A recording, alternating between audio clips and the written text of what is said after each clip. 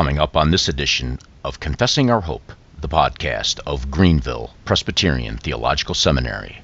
And if we bring up anything related to how we think on the Sabbath or how we speak on the Sabbath, then we're immediately accused of legalism, which is why I've got a whole chapter in the book on what is legalism, and asking that question and exploring the nature of the law in the Christian life.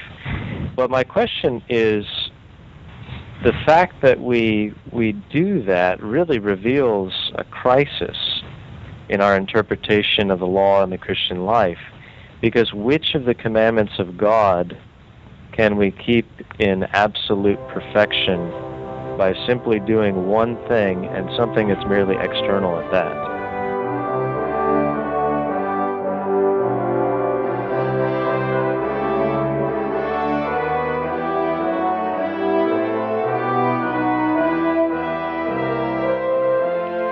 Well, good afternoon and welcome to another edition of Confessing Our Hope, the podcast of Greenville Presbyterian Theological Seminary. As usual, I'm your host, William Hill, and this is episode number 15. I think I got that right. It's broadcast number 15 of this weekly podcast that we do, and thankfully we've been able to do it each week recently anyway, and look forward to some really interesting discussions with people coming up over the next few weeks. Today we do have the pleasure of welcoming a man in who has written a book on a subject that I personally have felt somewhat disturbed by the attention and the attitudes that some in the church have displayed about this subject. It is a subject that I think needs to be revisited and discussed more than ever before. But anyway, more about that in a few minutes. Just by way of information and reminding people where we're going, I've been working diligently on a mobile app for the seminary, and hopefully within the next 10 days or so, I will be releasing that to the public. Now, those of you who have the iPhone, I'm sorry to tell you, you'll have to wait 2 to 4 weeks after I release it to get approval from Apple so that it can be downloaded to your phone. Can't do anything about it. That's just the way they do things. Android users will be able to get it immediately upon publication. So look for that sometime, hopefully at the end of next week. Stay tuned to our website, confessingourhope.com, for more information about that app. And that, of course, is the other announcement. Visit that website. We have all of the podcasts housed there, as well as information about this podcast, this particular broadcast, as well as others that are coming up in the future and others we've done in the past. There you'll find resources, links to books, material, articles on the subject matter that was being discussed. So it's a great place to gather resources on those various topics that we talk about on this program. And of course, if you're interested in more information about Greenville Presbyterian Theological Seminary, you can visit us at our website, gpts.edu. And you can always write me at confessingourhope@gpts.edu. And I try to respond to every email that I do receive. As I indicated, today we'll be talking about a subject that I think the church needs to talk about more and explore more. We'll be talking about the subject of the Lord's Day. My guest this afternoon is Pastor Ryan McGraw, and he is the pastor of Grace Presbyterian Church in Conway, South Carolina. He received his MDiv and his THM from, you guessed it, Greenville Presbyterian Theological Seminary. So, Ryan, it's good to have you on the program, and I'm really looking forward to the conversation we're going to have about, I think, a subject that is of great interest and importance, in fact, to the church. Thanks, Bill. Good to be with you.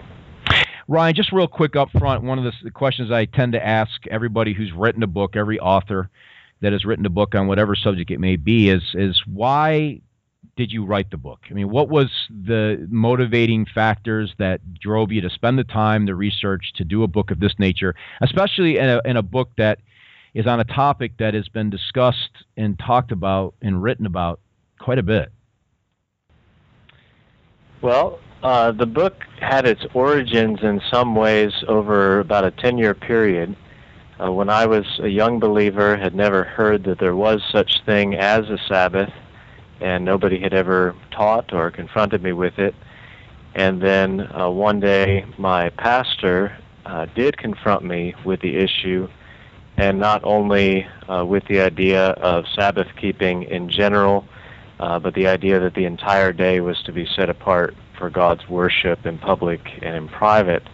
And since then, I have been helped by many other books on the subject, but I noticed over the years, talking to people in different churches, that people were not being convinced by some of the arguments that were out there, even though they were sound arguments. And I began to think during that period why we seem to be speaking past one another. And so what I've done in the book is I've tried to approach some of the same arguments or positions, rather, in the Westminster Standards from Scripture, but from a different angle. And what I mean by that is, especially instead of just approaching the Sabbath issue head-on, I've really tried to weave the discussion into how we view the Christian life in general. Some other distinctives of the book is it has a very distinct experimental or practical style. In other words, a lot of the application would read more like a sermon and a lot of direct address to make it more driving towards the reader. As I mentioned, I focus on various aspects of the Christian life and weave that into the discussion so that the Sabbath falls into a proper context. I've tried to give fresh argumentation for the same positions that have been argued for in the past.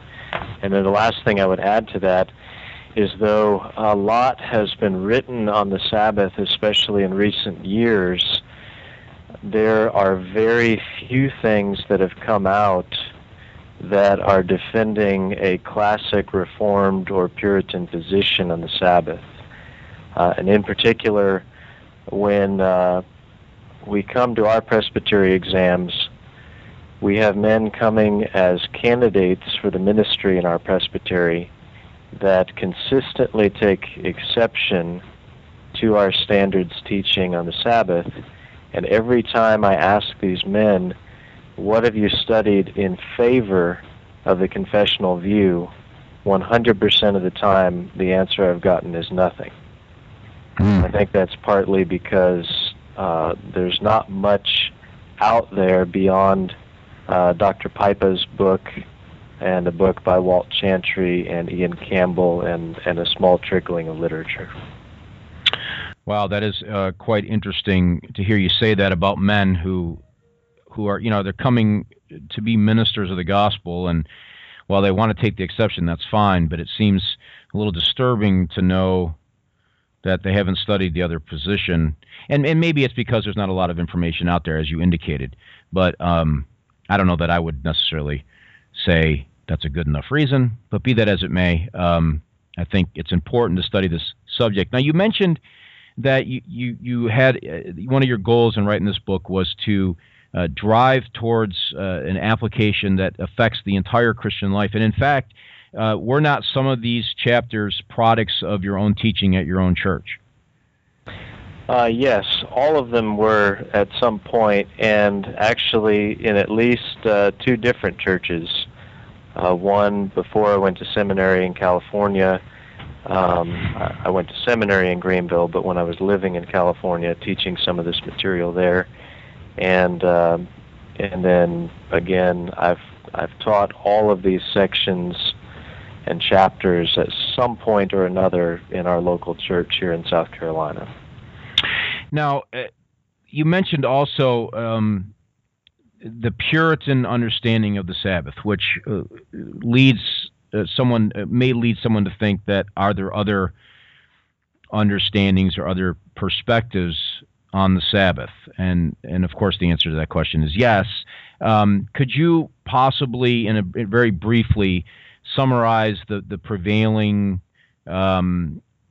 perspectives or views on the Lord's Day that sort of have, well, for lack of a better way of expressing it, withstood the test of time? Well, probably the predominating position in evangelical Christianity today is that there is no Sabbath, and that the Sabbath has passed away. Christ has fulfilled the Sabbath, and Christ himself is our rest. That's a position held by men such as D.A. Carson and others. I believe he either edited or co-edited a book called From Sabbath to Lord's Day that argues to that effect. Mm-hmm. And I think whether a lot of Christians realize it or not, like myself in the early years of my Christian walk, they by default tend to hold that position and view the Sabbath as something Old Testament, and they argue that Christ did not repeat it in the New Testament, so it does not continue. My book does not address that directly. It does in an appendix I've included by B.B. Warfield. And I've included the appendix for those who are not convinced that there is such thing as a Christian Sabbath, because very concisely and effectively Warfield explains the divine authority behind the Sabbath command and why it applies to Christians under the New Testament. And so I encourage people in the introduction, if they don't come with that conviction, to begin with the appendix by B.B. Warfield, and then to go back, because my book really deals with the question of how we should keep the Sabbath and what shape Sabbath keeping should take. Now, that being said, the two views that tend to be out there and to predominate, especially in Reformed churches, on the one hand are the idea that the Sabbath simply requires cessation from our ordinary labor. In other words, the stress of the commandment falls upon rest. And sometimes, one man told me recently, whatever seems restful to us is what's required on the Sabbath. We rest from our labors essentially in order to pursue a predominantly bodily rest. And in that view, they'll normally admit that there are duties of attending public worship, but that's not the predominating factor. The other view, which is the Westminster Standards view, or is often called the Puritan view, is that the purpose of the day is the worship of God. And what that means is that the entire day is to be set apart for the purposes of public and private worship. And anything that does not support that purpose is then laid aside or implicitly forbidden by the commandment. And this is why our catechism as well as confession of faith say that not only our worldly employments, but our worldly recreations are forbidden on the Sabbath day. And so to illustrate the difference between the two views, I've got a lot to say in the book about the statement concerning worldly recreations. The predominating factor is, do we view the stress of the fourth commandment as being keep it holy or set it apart for worship, or do we stress simply the prohibition against labor? Yeah, I appreciate that, and I think you've highlighted an element. In fact, I have the confession open in front of me because I wanted to read this for the sake of the listeners who may not be familiar with the Westminster Confession of Faith. If you're not, I would really strongly encourage you to get a copy. You can get it on the internet. It's free. You can read it. But we're talking about Chapter 21 in the Confession, where it simply says that it is the law of nature that, in general, a due proportion of time be set apart for the worship of God.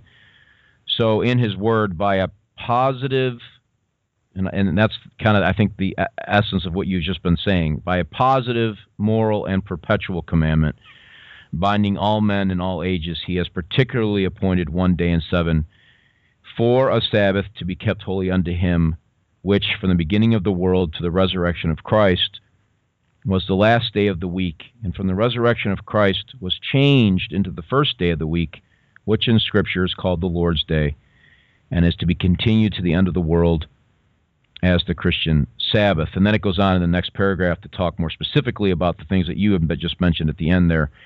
But I think it's interesting how you've put it, the idea of a positive commandment.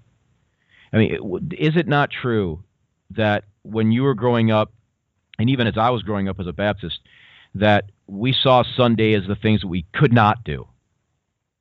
right? We're not allowed to do this. We're not allowed to do that. We're not allowed to do this. But, yeah, I think. Sorry, go ahead. No, and I think we turn it back. In some sense, it's backwards. What about the things we can do? Look at the positive aspects of keeping the Lord's Day.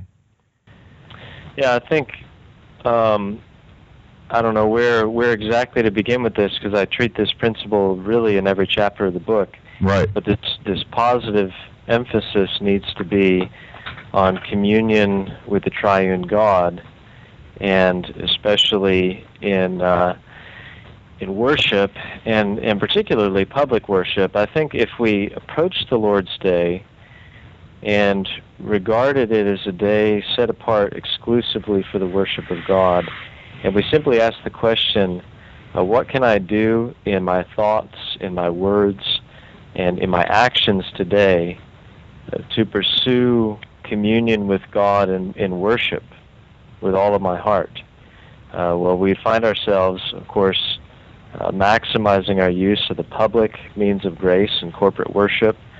We would find ourselves taking advantage of Christian fellowship, of catechizing our children, of having profitable conversation with friends around our table.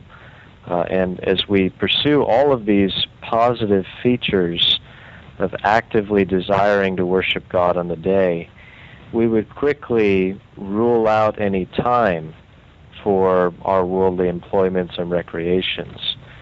And in some sense, it's a sad fact that the Sabbath as a day for worship is set before us really as a feast day, and a day that's designed to look forward to communion with God and the saints in heaven. And that pattern of heaven is what I deal with in the last chapter of the book, that we're really to be living the Lord's Day, laying aside all of the good, ordinary tasks we do in this life to exclusively devote ourselves to the worship of God and the fellowship of His people. How would you respond, though, Ryan, to the idea that says, well, we're supposed to be living all of our lives in every minute of every day with that mindset?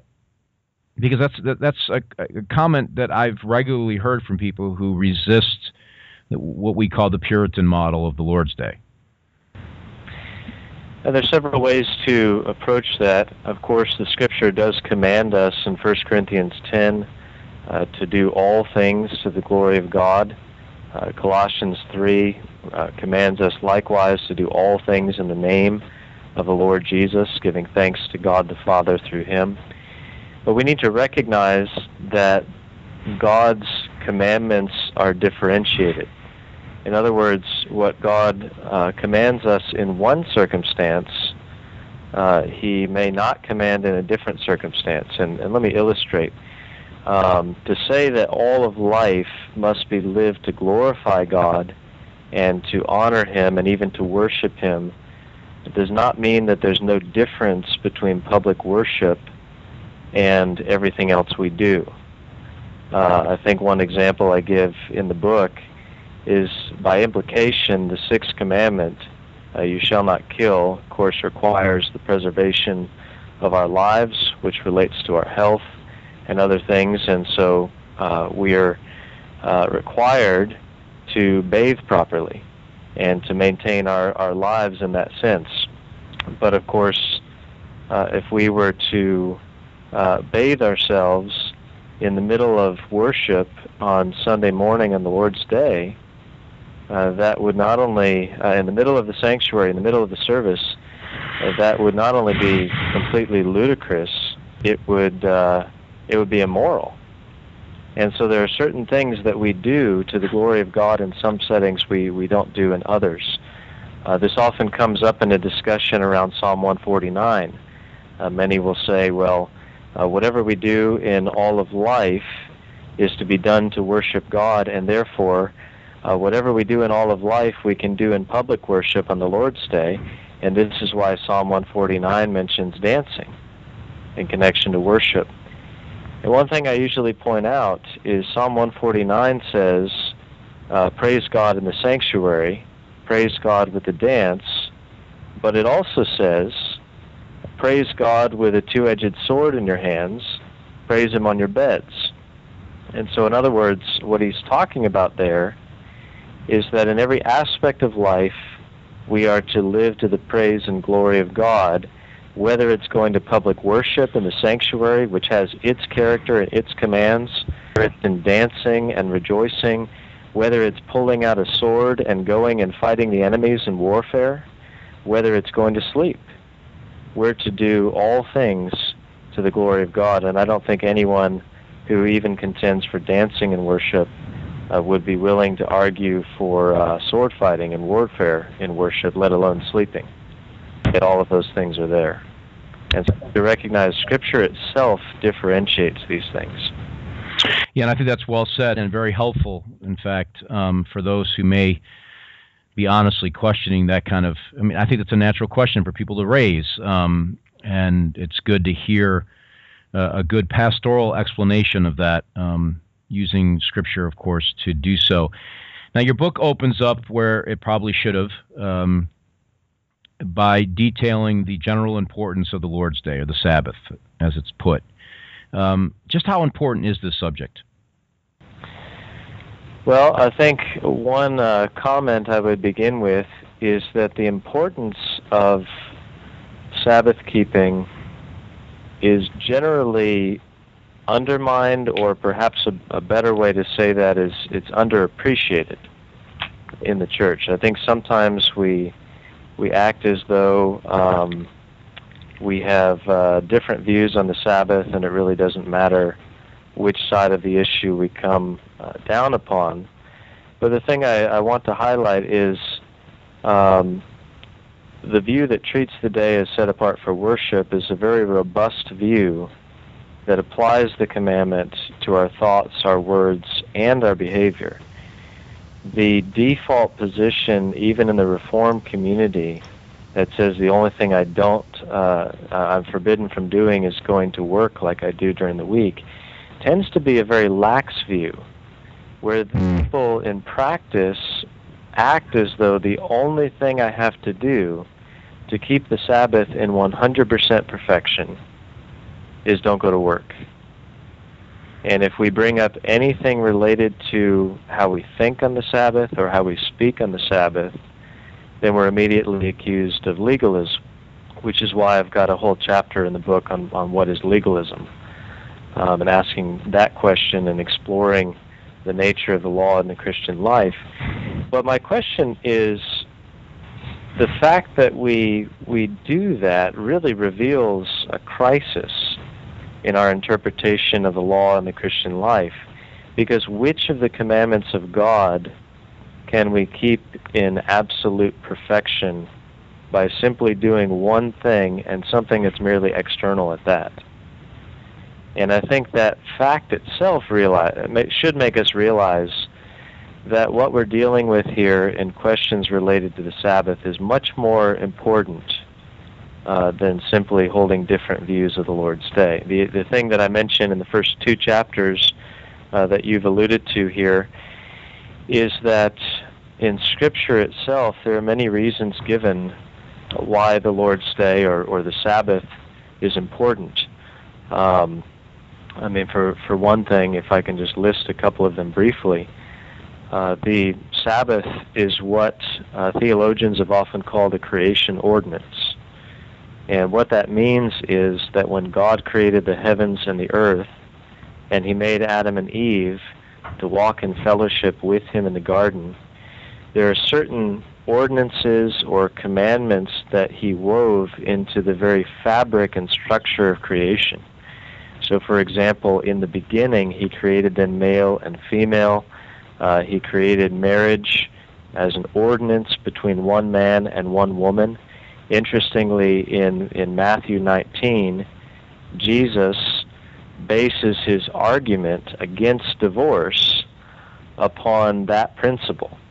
Back in Genesis 1, in the beginning it was not so. God created them one man, one woman. What God joins together in marriage, man shall not separate, and the two become one flesh. So there's something special and important about these creation ordinances. not only marriage, but labor is created before the fall, and the Sabbath as well. In other words, the Sabbath is given to mankind before there's any such thing as sin or redemption in the history of the world. So this is something that is woven into the very fabric of the created order, and to reject or to neglect the Sabbath, in a certain sense, is acting as though we're attempting to overturn the whole created order of God. Later on in Scripture, the Sabbath is given as a sign of God's covenant relationship with His people. It's singled out as a peculiar blessing that points to all of the blessings of the covenant of grace in Christ.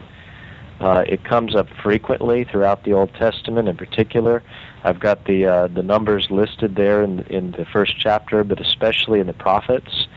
One thing that I think is peculiarly important is that the Sabbath command is particularly attached to the exile in the Old Testament.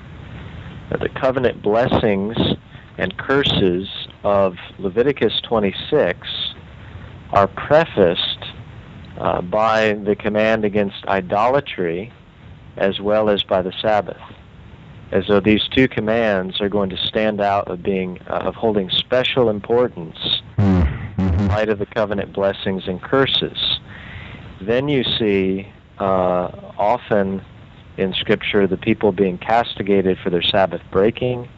You see in 2 Chronicles, in the last chapter, the author actually says that the reason why they went into 70 years exile is because those were the number of years that they had violated their Sabbaths.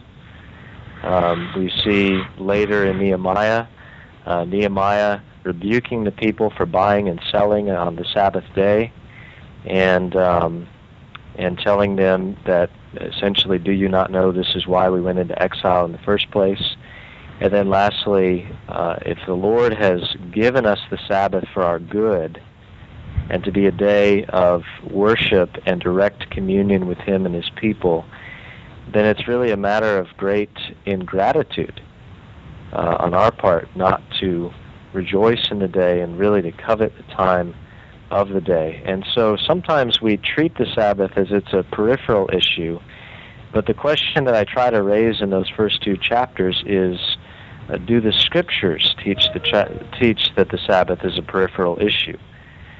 Just a cursory glance at the texts that are in the Bible on this issue shows us that God Himself placed a very high importance to the Sabbath. And I know I said that was my last comment, but just one more thing. The Puritan authors tended to regard violating the second commandment regarding the manner of God's worship and the fourth commandment regarding the day of God's worship as the precursor to complete apostasy in the church. Yeah, and I found the first two chapters of the book very helpful in somewhat laying the foundations, because then you move into chapter 3 to deal with what I would call a classic passage on the subject, and that is, of course, Isaiah 58. And you actually devote 2 whole chapters to the Isaiah 58 text, first by discussing some of the presuppositions of Isaiah 58. And then you come back in chapter 4, and you come at it in a different way. I don't mean different in the sense of strange. I mean different in the sense of different, that perhaps ways that we haven't really considered or thought about it in the past. I mean, let's start with what you did in chapter 3. I mean, what are some of the basic points that you're trying to make with Isaiah 58? And for those who are listening to this, the verses we're primarily dealing with are verses 13 and 14 of Isaiah 58. But really, in the book, the author goes into much more detail as it pertains to the whole chapter itself. But Ryan, maybe just briefly highlight for me some of the issues that you raise out of chapter 3 with the idea of these presuppositions that we tend to bring to this passage. Sure. as we think about Isaiah 58, we need to recognize that usually most practical discussions about Sabbath keeping revolve around the two verses mentioned, verses 13 and 14. And this, I won't go through all the details of the text, but there are specific phrases that come up for discussion, like the text tells us that we're not to do our own ways or our own pleasure. We're to delight in the Lord. We're to turn our foot from the Sabbath, and so on. And typically you'll get one group of people that will say doing your own ways and finding your own pleasure simply refers to seeking profit by commerce, because that seems to be the context in the first part of the chapter, which is fasting. And there you see the people, instead of fasting properly, are abusing their laborers and seeking their own gain in their own ways and their own profit. The other side interprets the commands and prohibitions there in terms of avoiding, as the confession or catechism rather says, all thoughts, words, and works concerning our worldly employments and recreations. And one point that I try to make is the primary reason for our different exegesis in this chapter is based upon the assumptions or presuppositions about the Sabbath that we bring to the chapter.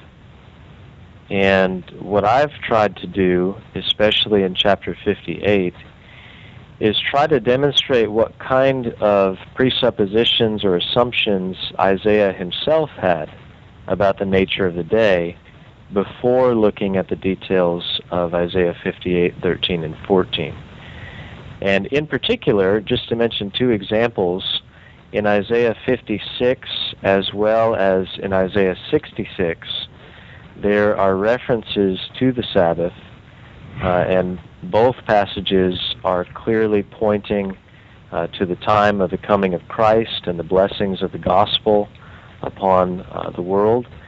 And the Sabbath is singled out as a mark of godliness in both cases. And what's significant is the only activities that are mentioned in both of those chapters surrounding the Sabbath are activities that relate to God's worship, especially public worship. And we need to remember that the prophets did not legislate, they did not come up with God's laws, but they gave their instructions based upon earlier revelation. One thing we often forget is that though we focus on how the New Testament authors used the Old Testament, the Old Testament authors also used the Old Testament, and they used prior sections. And it's clear from the different parts of Isaiah that Isaiah's presupposition is the purpose of the Sabbath is worship, not just a prohibition against labor. One note about the fasting section in verses 1 through 12, often people puzzle over what the connection is between fasting and abusing laborers and the Sabbath. Why does Isaiah seem to throw in the Sabbath at the end of the chapter? Well, I think the answer is that the role of the Sabbath in the Ten Commandments is to be a subject heading of all sins and duties of like kind. So, for example, Leviticus 16 and 23, you have a list of feasts and holy days, beginning with the Day of Atonement, and then including the other festivals in the religious calendar. It's very interesting that each of them is referred to as a Sabbath. And it's as though the weekly Sabbath, which is devoted to God's worship, becomes the blueprint or the pattern upon which all of these other feast days, or sometimes fast days, and festivals our pattern after. And so, in other words, the Sabbath is the fundamental principle. All of these other days are derived from it and modeled after it. And this is why the people in Isaiah's day are pointing to their fasting and wanting to recommend their religious devotion to God based on their fasting. But then Isaiah says, in essence, you've been focusing on your fasting, and you've been doing that wrongly. Well, here's how to fast correctly, and by the way, here's the deeper principle that stands behind this, and your Sabbath keeping is really what you should be focusing on instead. Yeah, that's well said, and I remember actually sitting under a man who is a very good friend of yours, Ryan Speck, who was my associate pastor up in Emmanuel, and he preached through this passage in Isaiah 58, and I don't know if he read your book before he preached the sermon, or you guys just think so much alike, because as I was reading the chapters, I was being drawn back to the sermon he preached on this passage time and time again, and honestly never really looked at this passage in that way, never really considered the deeper implications of what's being taught here.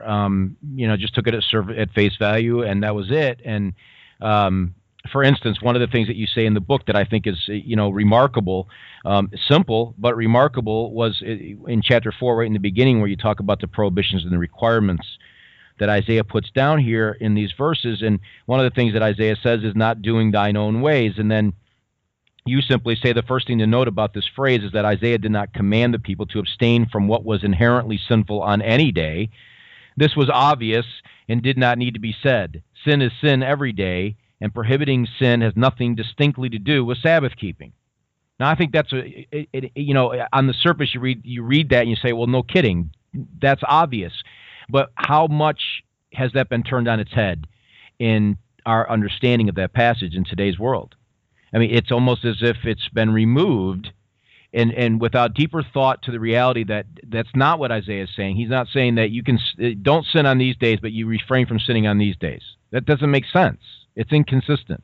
And so there's a greater emphasis here, distinctly focused on what he's prohibiting, it seems, in this passage, and then showing elsewhere where you even go on to say other things such as nor finding thine own pleasure, and then I think there was a third one, nor speaking thine own words. And we could do a whole interview on the last one about conversations that we have on the Lord's Day with other people and those kinds of issues. But anyway, I think that's good, and I think it's important for us to think more carefully through what is, I don't know if it's the classic passage on the subject, but it's certainly got to be up there in the top 5 passages that people tend to turn to when they're discussing the subject. And I've yet to really read, and maybe you have, but I have yet to read a really good defense for an anti-Puritan or anti-confessional position over against Isaiah 58. Have you come across anything that attempts to unseat the Puritan understanding of the Sabbath with Isaiah 58? Well, typically, as I mentioned, the different interpretations are going to be governed by how we already view the Sabbath, and so typically the exegesis on the other side is coming with the assumption the purpose of the day is cessation from labor, and they're going to explain every single one of those terms, such as doing your own pleasures and your own ways, as your weekly labor, and that's all that we're referring to. Right, and I think in fairness, though, I mean, wouldn't it be safe to say that we all tend to bring our, I mean, I want to be careful how I put this, but I think it's a fact nonetheless that we all tend to bring our biases to the equation, whether we're studying the Lord's Day in Scripture or whether we're studying some other issue. Is that not always a tension that we have to wrestle with? I think that not only is that something that's unavoidable for us, but it's necessary for us to come with our presuppositions. Sometimes our presuppositions need to be corrected, and obviously that's what I'm trying to do in these 2 chapters, uncover presuppositions kind of put them on display, examine them at their heart, and see which one is more biblical in the broader context of Scripture. But in some sense, we do this all the time. Typically, when we pick up a Bible commentary, the first thing we want to know is, well, what does the author believe? Is he Calvinistic? Is he Arminian? Whatever else there may be. Is he liberal? Does he even hold to the authority of the Bible? And what that man believes before he writes his commentary determines whether we want to read the commentary. And so I think we recognize that there's a certain legitimacy to coming with some presuppositions to the text of Scripture. And just to put it differently, the only thing that says or that affirms is that you're taking what you've already learned from other parts of the Bible to keep reading the Bible. And there's going to be a give and take back and forth. We constantly need to examine and question the presupposed theology we bring to the text, but then we also need to read the text in light of our overarching understanding of the Bible. And those two things are going to feed one another back and forth. So what I'm trying to do here is halt the process of discussion about the exegesis of the text and ask the question, what are the proper biblical presuppositions about the Sabbath we need to bring to the text? Well, how would you answer, though, the question? I mean, I agree with everything you just said, but I'm thinking about people on the other side of the line maybe who are saying, well, you came to these conclusions about the Lord's Day at some point in your Christian experience and now when you go to these texts of Scripture, this is what you obviously see. Yeah, and I think that's a fair accusation in some sense, but it's also one that, again, is unavoidable. I was just reading a scholarly work on Richard Baxter and John Owen recently, and clearly the author had a bias in favor of Baxter's positions and not Owen's. And when he came to discuss the matter of limited atonement, or the idea that Christ died for the elect only, the author says, well, Owen seems to be forcing every single passage of Scripture to fit his view. I think that's always going to appear that way to the other side, because we recognize when we've adopted a fundamental position, the text of Scripture has to harmonize in some way.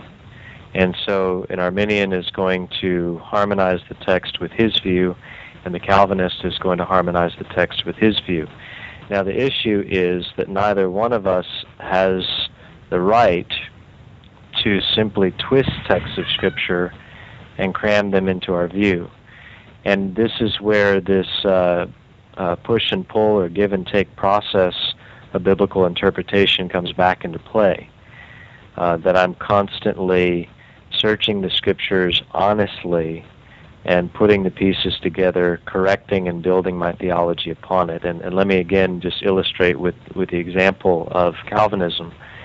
Many people come to the viewpoint known as Calvinism with a strong view of God's sovereignty, of His election, of the effectual operation of the Spirit in the hearts of sinners, His irresistible grace, in other words.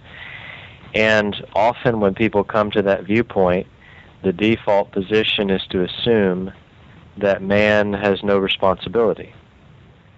And then when he keeps reading the Bible, he can do one of two things. He can either force and cram the Scriptures about human responsibility into his falsely preconceived notion about God's sovereignty, or he can add those Scriptures to his views about God's sovereignty and understand how they fit together and how they harmonize. And in other words, the question that we're asking with the Sabbath is really no different than the questions we ask in interpreting the Bible in light of any doctrine. Well, I don't want to run too far afield on this philosophical discussion on presuppositionalism, but I do want to ask this one question, because as you were talking, this thought occurred to me. While we always approach Scripture with a presupposition, I mean, I think that's unavoidable, and we do that. For me, the question is, how was my presupposition formed in the first place? I mean, it didn't come from a vacuum. I mean, and something did something to my thought process. Something impacted my thinking that caused me to begin to develop these presuppositions, if you will, and then we go from there. I mean, in other words, I don't come to the Bible a blank slate and say, oh, look, the Lord's Day, and then I end up with the regurgitation of the Westminster Confession of Faith. Something impacted me prior to that point. And that may not be a negative thing. And I think the opponents of the Lord's Day issue, in some sense, use that argument, or any argument on any doctrinal issue, as what they think is some kind of a weapon or some kind of point-scoring tactic that somewhat disarms me in my exegetical understanding of a text.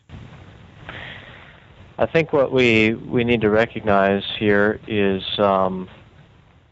every Christian's experience is going to differ as far as how we come to our fundamental system of Christian doctrine. Mm-hmm. If I can just use a personal example. When I was converted near the age of 17, I came out of a unbelieving background and had no knowledge of the Bible whatsoever. And so when I came to church, I'm asking people basic questions such as, who is the Apostle Paul? And have no idea about any of the details of Scripture. And so in that early environment, the church was Arminian and dispensational in its theology. Mm. So I came inheriting that theology in some sense through the teaching of the church. In my own personal growth in the Lord's good providence and wisdom, largely through studying the Westminster Standards, I began to search the Scriptures, and of course I was reading through the whole Bible regularly and prayerfully as well, and began to see that the things that I was reading there in the Standards matched what I was reading in the whole Bible better than what I had already believed. Well, it didn't mean that overnight suddenly I overturned my whole system of theology that I inherited from the church as a new Christian. What it did mean is piece by piece, one thing began changing at a time until eventually, over the years and even imperceptibly, I picked up a completely different system of theology. And I think that's how we correct things when we're confronted with an issue like the Sabbath. And let me tie this into the book again here. If we're confronted with an issue like the Sabbath, and one of us is assuming that the only thing I need to do is don't go to work on the day, and I've kept the day in perfection, essentially. I don't think anyone wants to say that, but that's the practical outcome. Mm-hmm. And I'm saying we devote the time in our thoughts, our words, and our deeds to public and private worship. We need to recognize there's a whole system of how we view the Christian life that stands behind this, and this is really what I'm getting at in the book, is to reevaluate our Christian living, our personal holiness, and our communion with God in general. Are we living all of life to the glory of God? It's one thing to say that, but are we living our lives subject to the law of God? Do we recognize that the law of God, not only the Sabbath, but every law of God, applies to our thoughts, our words, and our works, applies to ourselves personally, as well as to our interaction with other people and our relationship to other people?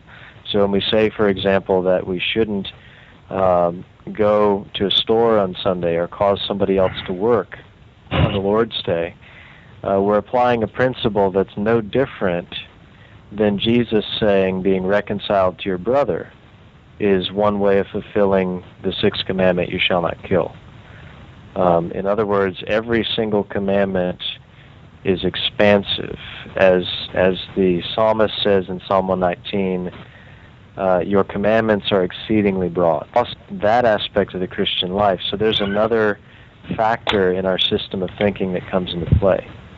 Also, how we view the relationship of this life to heaven, and our heavenly mindedness. I think that a lot of Christians have a very worldly view of heaven, and in some sense, their conception of heaven is that it's everything that they would ever want and anything that they would ever want to enjoy, the proverbial golf course in the kingdom for some people. And I think when we realize that the New Testament picture of heaven is worshiping God day and night without ceasing, and communion with the Trinity and with the people of God, all we're saying about the Sabbath is that we're trying to imitate heaven on earth for one day a week, measure. And that's why I think all of those things, the law and heaven, reveals to us that the general problem of the church today is a worldliness. There's an apathy to spiritual things. There's a conformity to the world. And usually that worldliness is justified by saying, well, I do all things to the glory of God. And the attitude is, as long as I say that I'm doing what I'm doing to the glory of God, I basically do whatever I want in life. I'm not subject, practically speaking, to the law of God. I'm not living in heavenly-minded life. I'm not living as a pilgrim and stranger in this earth.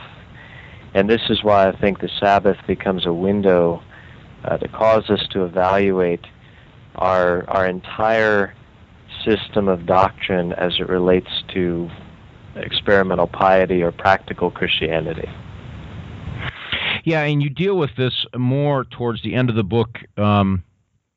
Interestingly, you have a chapter in here on worldliness, which I don't think one would expect, frankly, on a book on the Lord's Day, though I think it's appropriate and necessary, as it turns out, given your goal and aim of writing the book in the first place. In other words, capturing the whole essence of the Christian life and makes a picture, as you said, a mirror into the life of the believer and how it's played out by their attitudes on the Lord's Day. So I'm not surprised to see it, though before I opened the book up for the first time, I would have been surprised to hear that it was there. It just doesn't seem like it goes together in general treatments of the Lord's Day. The other aspect of the book that I think is very interesting is in Chapter 8, where you deal with some general practical observations, in which you just captured some of those in what you were saying a few minutes ago. And I think it's a great chapter, and probably worth the price of the book, actually, to read through that chapter and see really the synthesis and the sum of what you're saying throughout this whole book, because you all but say that pretty much up front in the chapter, and then you go through some very detailed aspects there. And then you raise the question in Chapter 9, which is almost inevitably the case whenever we deal with the subject of the Lord's Day, and that's the question of legalism. So let's spend a few minutes there. And I guess the natural question to ask anybody up front, because I've been accused of being a legalist for different reasons, not just necessarily the Lord's Day. Perhaps you've been accused of being a legalist or holding to legalism in some capacity. What is legalism? I think people do not understand what that is. I think legalism is one of the most commonly used theological terms and one of the most improperly used terms. What we recognize with the term legalism, and what everybody who uses the term holds in common, is legalism is some sort of abuse of law. Whether that be God's law, whether that be adding man-made traditions to the law, whether that be abusing the law at a fundamental level, and by fundamental I mean believing that I'm made righteous in the sight of God by law-keeping, whether in whole or in part, rather than the righteousness of Jesus Christ. That kind of abuse of the law or legalism is fatal. But when we talk about issues like the Sabbath, presumably we all agree that we're justified by faith alone, in Christ alone, by His righteousness and not by works of righteousness which we have done. And if we come with that presupposition and we ask the question, what is legalism, we're really talking about an abuse of the law in a practical sense. In other words, abusing the law in terms of Christian living. Usually, when people accuse somebody of being a legalist, they simply mean that person tries to observe the law of God carefully or strictly. For instance, the Westminster Larger Catechism has a very lengthy treatment of the Ten Commandments and all of their implications, and it even makes up, in some respects, the bulk of the Catechism. And many people in recent years have said the Larger Catechism has a legalistic position on the law of God, and what they mean is too detailed. I think we need to get away from that type of thinking, one, because it's sufficiently vague on what we're actually talking about and what we think the standard for personal holiness and conformity to the image of God should be. One way that I define legalism in a practical sense is legalism is any standard for obedience that is not identical with God's law.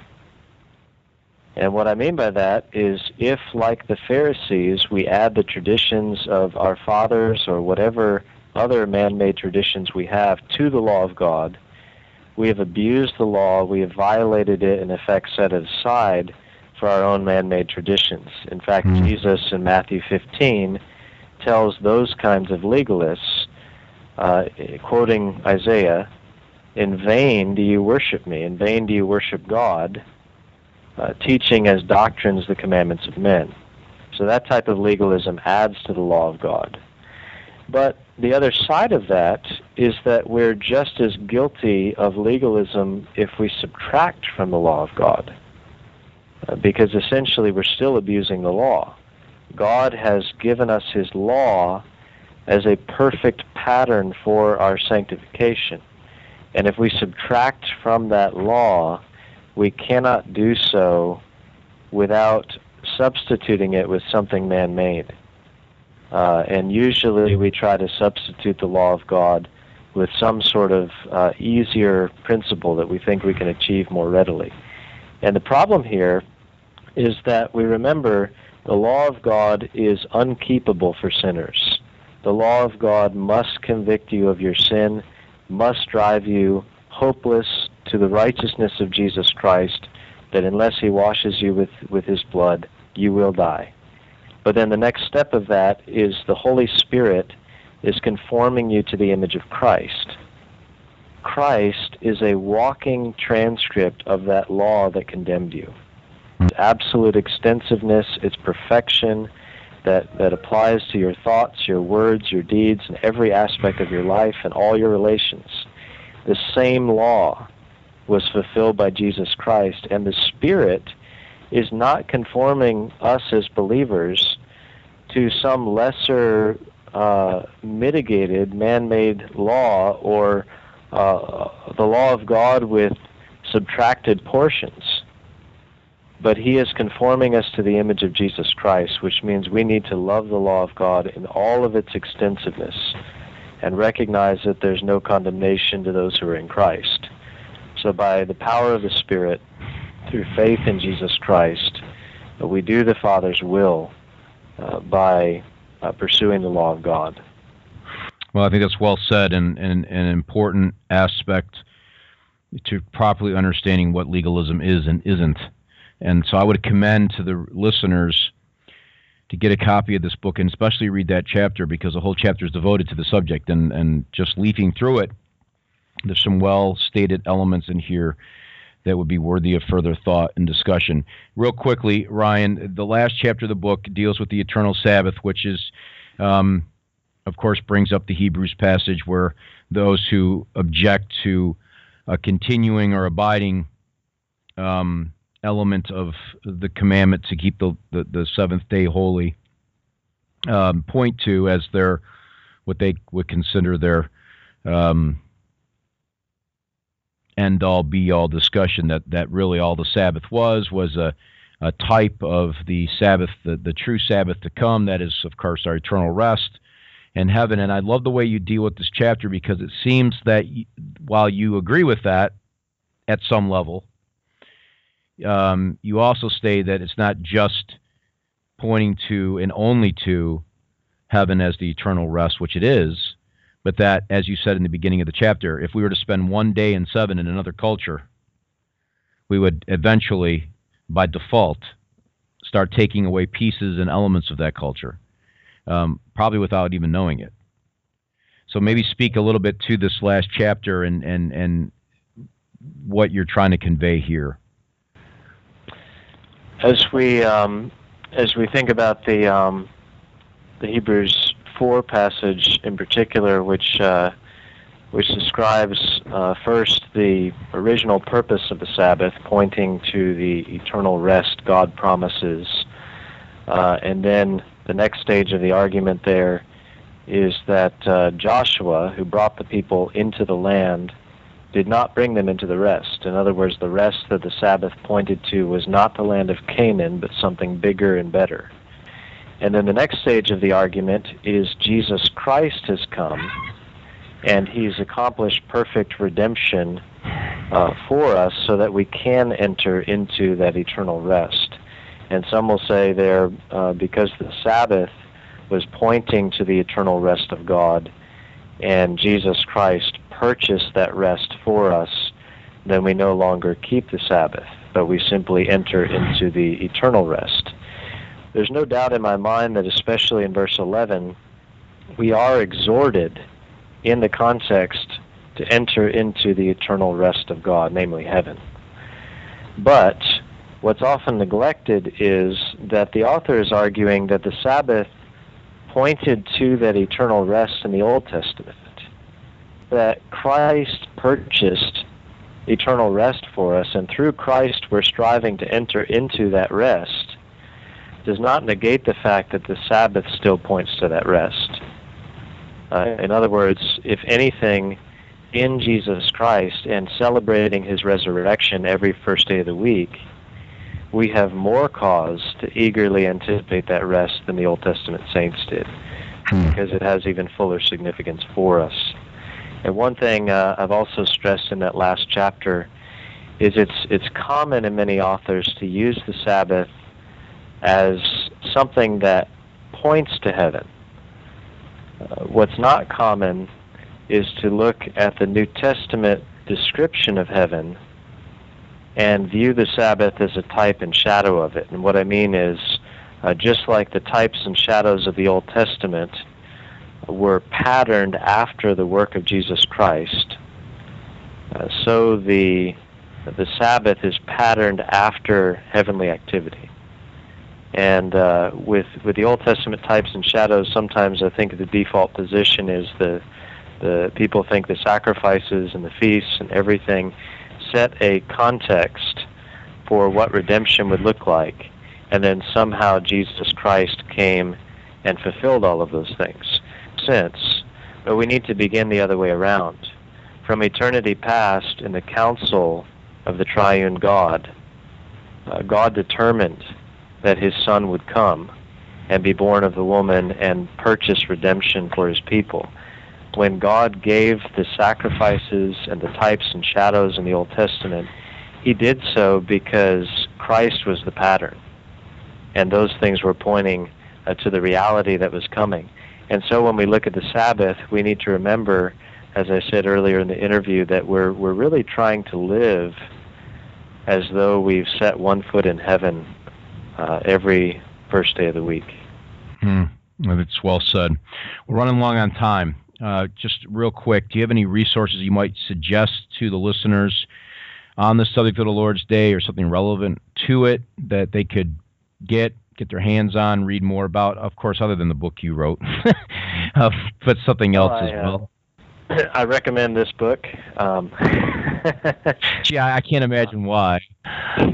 Not to simply promote my own work, but I do believe the Spirit of God blessed me in writing this book think in some ways beyond my natural ability, and hopefully identified issues that were significant for the church. And I wouldn't have written it if I didn't believe it was important, and were praying for the Lord's blessing upon it.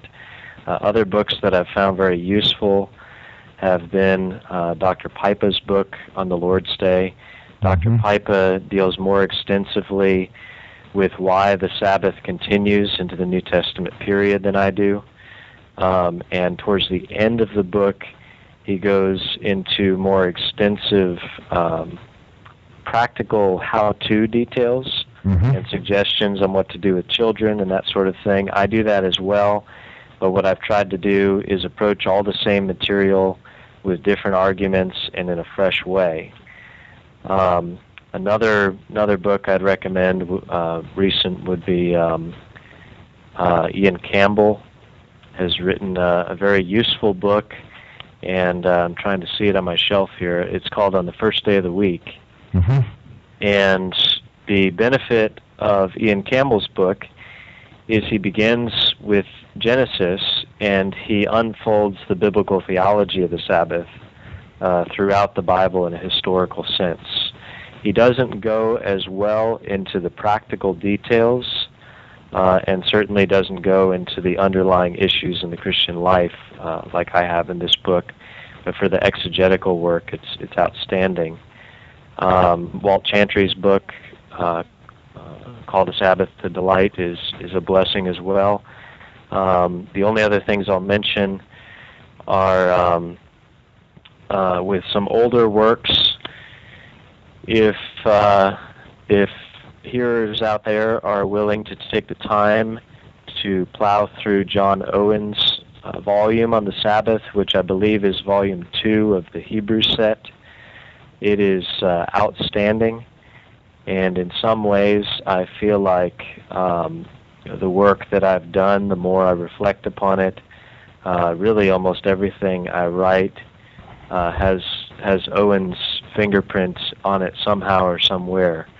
And Owen does a wonderful job getting into the underlying issues and asking basic questions that will answer other questions. Well, yeah, this interview wouldn't really be complete if you didn't mention or suggest or recommend John Owen in some capacity. I think that's true. Why don't you tell everybody why? And this way we'll not leave everybody hanging as to the reason. Other than the fact that you named one of your children after John Owen, besides that reason. I was about to say, other than the fact that our firstborn son was named after John Owen, I'm working gradually on a PhD project on John Owen's views on communion with the Trinity in public worship. And yes, that should be looking forward to that work being done. I'm sure you're looking forward to it being done as well in some sense. So anyway, any other resources, Ryan, before we close? I think you've given everybody a good, I especially like the aspect of Ian Campbell's, he sort of takes the biblical theological perspective more so than the practical side, where Dr. Pipa kind of mixes that up a little bit. Dr. Pipa does more systematic theology. He does do exegesis, but Ian Campbell is unique in that it's a full biblical theological approach through the whole Bible. Questions on different portions of the Bible and what they have to say about the Sabbath. Yep. And then I've dealt with it more from an experimental piety aspect in weaving the doctrine into the whole Christian life. There are many Puritan books that are useful on the Sabbath, and there's one, I think it was by Caudry and somebody else, that Reformation Heritage Books has just reprinted. It was a book written by one of the Westminster Divines, Thomas Shepard, who founded Harvard University, wrote Theses Sabbaticae. It's got a Latin title, but the book is written in English, and it's a very excellent treatment.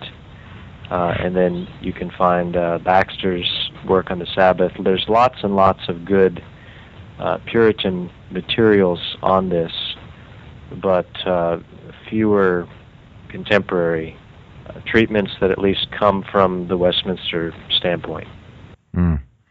Well, this has been a good discussion, and I hope that people have listened to this program and they're evaluating their Christian life.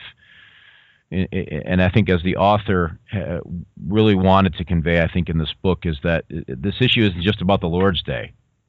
The issue is bigger than that, and hopefully by listening to this program, getting a copy of the book, or thinking through it, looking through Scripture, most importantly, and examining things there in light of how we approach that one day in 7 that God has graciously given us. I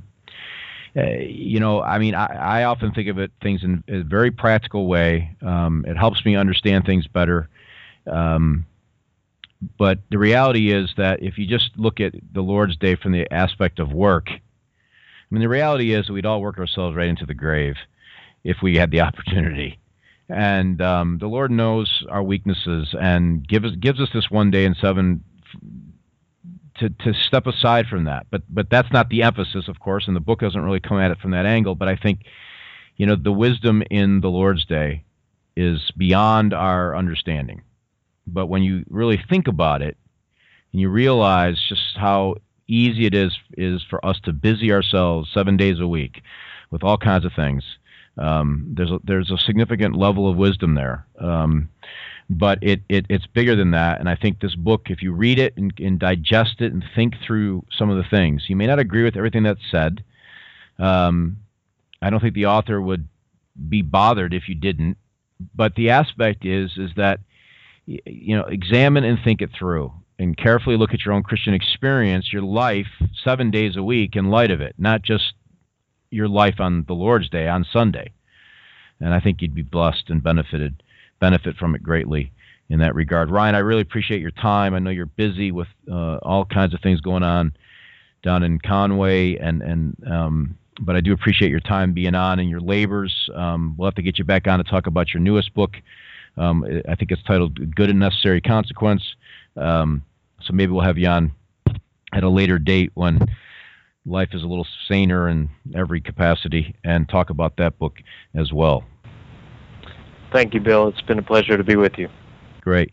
You have been listening to a discussion with Ryan McGraw. He's the pastor of Grace Fellowship, Grace Presbyterian Church. Don't ask me where that came from. Grace Presbyterian Church in Conway, South Carolina, graduate of Greenville Presbyterian Theological Seminary, and he's written a couple books now. The one we've been talking about is his book on the Lord's Day. It's titled The Day of Worship, Reassessing the Christian Life in Light of the Sabbath. And I will make all these resources that he's mentioned available on the website, confessingourhope.com, as well as a link to this book if you want to get a copy of it. I know we sell it here at the seminary. It's not expensive.